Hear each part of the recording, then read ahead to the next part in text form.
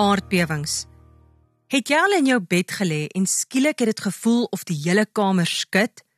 Of op die bank gesit en televisie kyk en dan klink dit of die vensters bewe en uitel rame gaan breek? Dan het jy waarskynlik 'n aardbewing gevoel. Aardbewings is die skuddende, rollende of skielike skok in die aarde se oppervlak en is die aarde se natuurlike manier om van spanning ontslae te raak. Hoewel aardbewings nie so algemeen in Suid-Afrika voorkom nie, vind daar tot 50.000 aardbewings per jaar wêreldwyd plaas.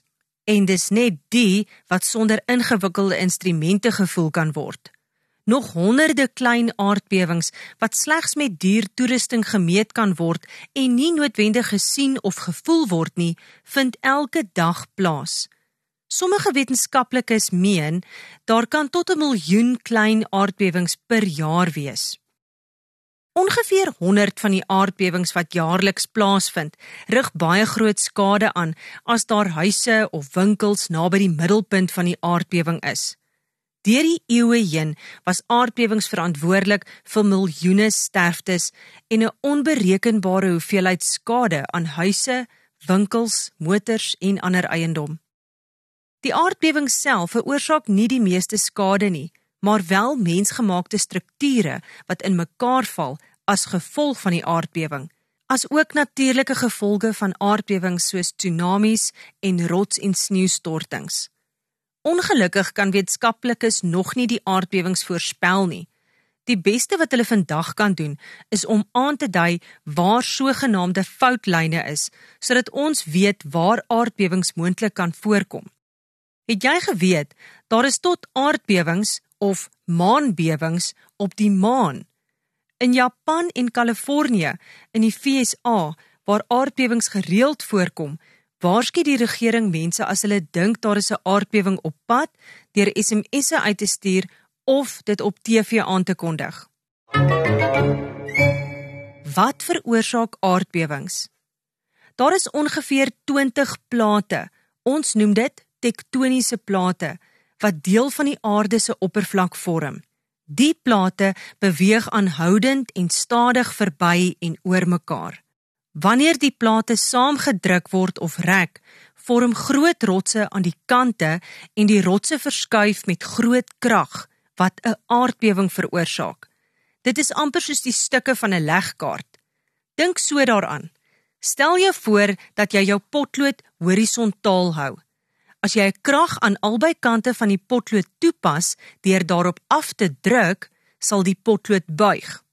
As jy baie krag toepas, sal die potlood in die middel breek en die spanning wat jy daarop geplaas het, vrystel. Die aarde se kors werk op presies dieselfde manier. Terwyl die plate beweeg, plaas hulle druk op hulle self en mekaar.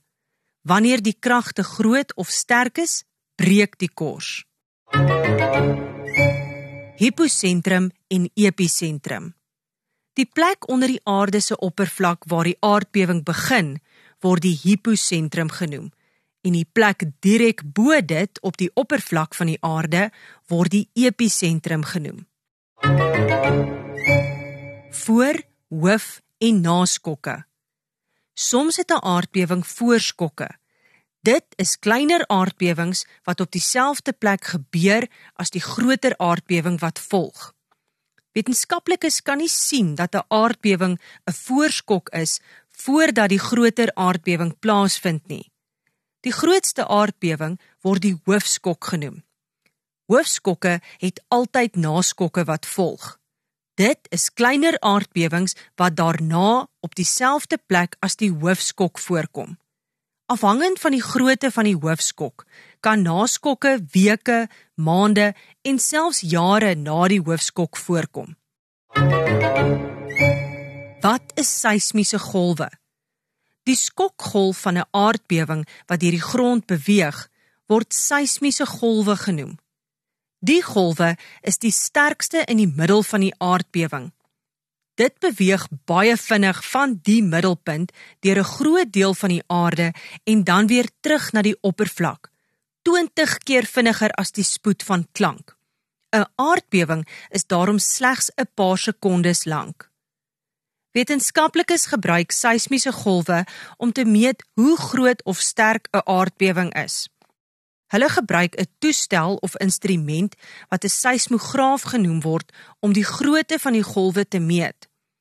Om die sterkte van 'n aardbewing te bepaal, gebruik wetenskaplikes 'n skaal van 1 tot 10, genaamd die Moment Magnitude Scale of MMS, dis voorheen die Richterskaal genoem. Hoe groter die getal op die MMS-skaal, hoe groter is die aardbewing. 'n Mens sien en voel gewoonlik eers 'n aardbewing as dit minstens 'n telling van 3 op die MMS-skaal meet.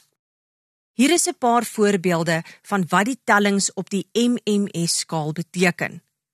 4.0 Die huis skud asof 'n groot vragmotor verbyry. Sommige mense sal dit nie voel nie. 6.0 Boeke en koppies val van rakke af en in sommige huise kan die mure kraak en vensters breek. Byna almal naby die middelpunt sal hierdie aardbewing voel. 7.0 Swakker of ouer geboue sal ineenstort en krake sal in brûe en in strate voorkom. 8.0 Baie geboue en brûe stort ineen en daar is groot skeure in die aarde. 9.0 en hoër. Hele stede of dorpe stort ineen en daar is baie groot en wyd verspreide skade. Besoek weet.co.za vir die volledige artikel. Daar is ook nog baie meer ander inligting oor verskeie onderwerpe. By elke artikel is daar video's, vinnige feite, prente, 'n volledige bronnelys, 'n woordbank en ekstra leesstof. Onthou, weet.co.za. Hierdie artikel is voorgelees deur Elana Baker.